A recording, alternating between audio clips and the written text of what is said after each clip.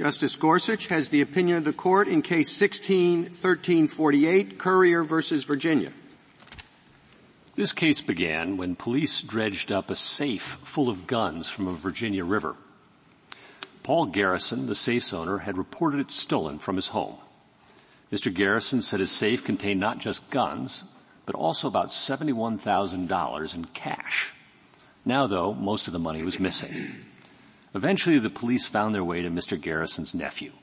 The nephew promptly confessed and pointed to Michael Currier as his accomplice. The grand jury indicted Mr. Currier for burglary, grand larceny, and unlawful possession of a firearm by a convicted felon. The last charge followed in light of Mr. Currier's previous felony convictions for, as it happens, burglary and larceny. Because the prosecution could introduce evidence of his prior convictions to prove the felon in possession charge, and worried this evidence might prejudice the jury's consideration of the other charges, Mr. Currier and the government agreed to a severance. They asked the court to try the burglary and larceny charges first, with the felon in possession charge to follow in a second trial. The court granted the parties' joint request.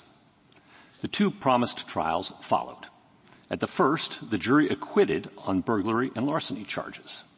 Then, before the second could follow on the firearms charge, Mr. Currier sought to stop it. Now he argued holding a second trial would amount to a violation of the Double Jeopardy Clause. Alternatively, and at the least, he asked the court to forbid the government from relitigating in the second trial any issue resolved in his favor at the first. So, for example, he said, the court should exclude from the new proceedings any evidence about the burglary and the larceny. The court rejected these arguments and allowed the second trial to proceed unfettered.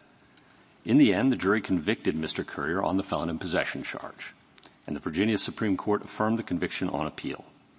Because courts have reached conflicting results on the double jeopardy arguments pressed here, we granted certiorari to resolve them.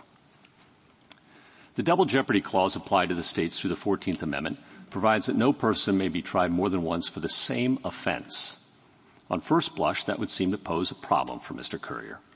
The felon in possession offense in the second trial is a different offense from the burglary and larceny offenses in the first trial. Still, Mr. Currier argues that he prevails under this court's decision in Ash versus Swenson, the case from 1970. There, the government accused a defendant of robbing 6 poker players in a private home.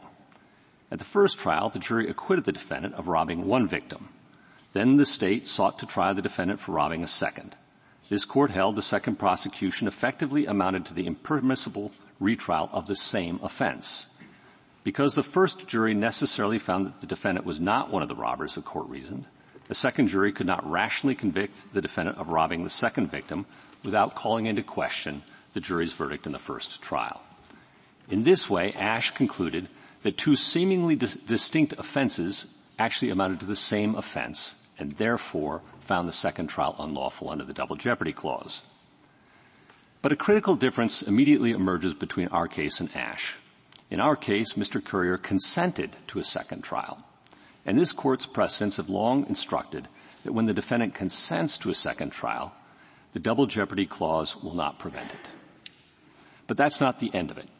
Even if he consented to holding the second trial, Mr. Currier argues, that consent did not extend to the relitigation of particular issues the first jury resolved in his favor.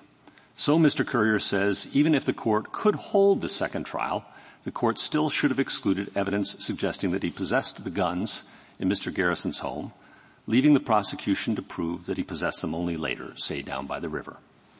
To support this argument, Mr. Currier points to civil issue preclusion principles and invites us to import them for the first time into the criminal law through the Double Jeopardy Clause. We decline this invitation. The text of the Double Jeopardy Clause prohibits the relitigation of offenses, not issues or facts. The clause's original meaning confirms the point, and our precedents have long and often allowed the relitigation of facts or evidence in criminal cases. In Dowling versus United States, for example, this court expressly refused to exclude evidence and issues that were otherwise admissible simply because they were litigated in a previous case where the defendant was acquitted. That holding applies here. The clause's terms simply do not contain the rights Mr. Currier seeks. Nor are we at liberty to rewrite those terms. No one should expect or want judges to revise the Constitution to address every social ill they happen to perceive. The proper authorities, the states and Congress, are empowered to adopt new laws experimenting with issue and claim preclusion in criminal cases if they wish. In fact, some states have already done so. On these matters, the Constitution dictates no answers, but entrusts them to a self-governing people to resolve. For these reasons and others given in today's opinion, we affirm the judgment of the Virginia Supreme Court. The Chief Justice, Justice Thomas, and Justice Alito have joined Part 3 of the opinion. Justice Kennedy has filed an opinion concurring in part, joining Parts 1 and 2. Justice Ginsburg has filed a dissenting opinion in which Justice Breyer, Justice Sotomayor, and Justice Kagan have joined.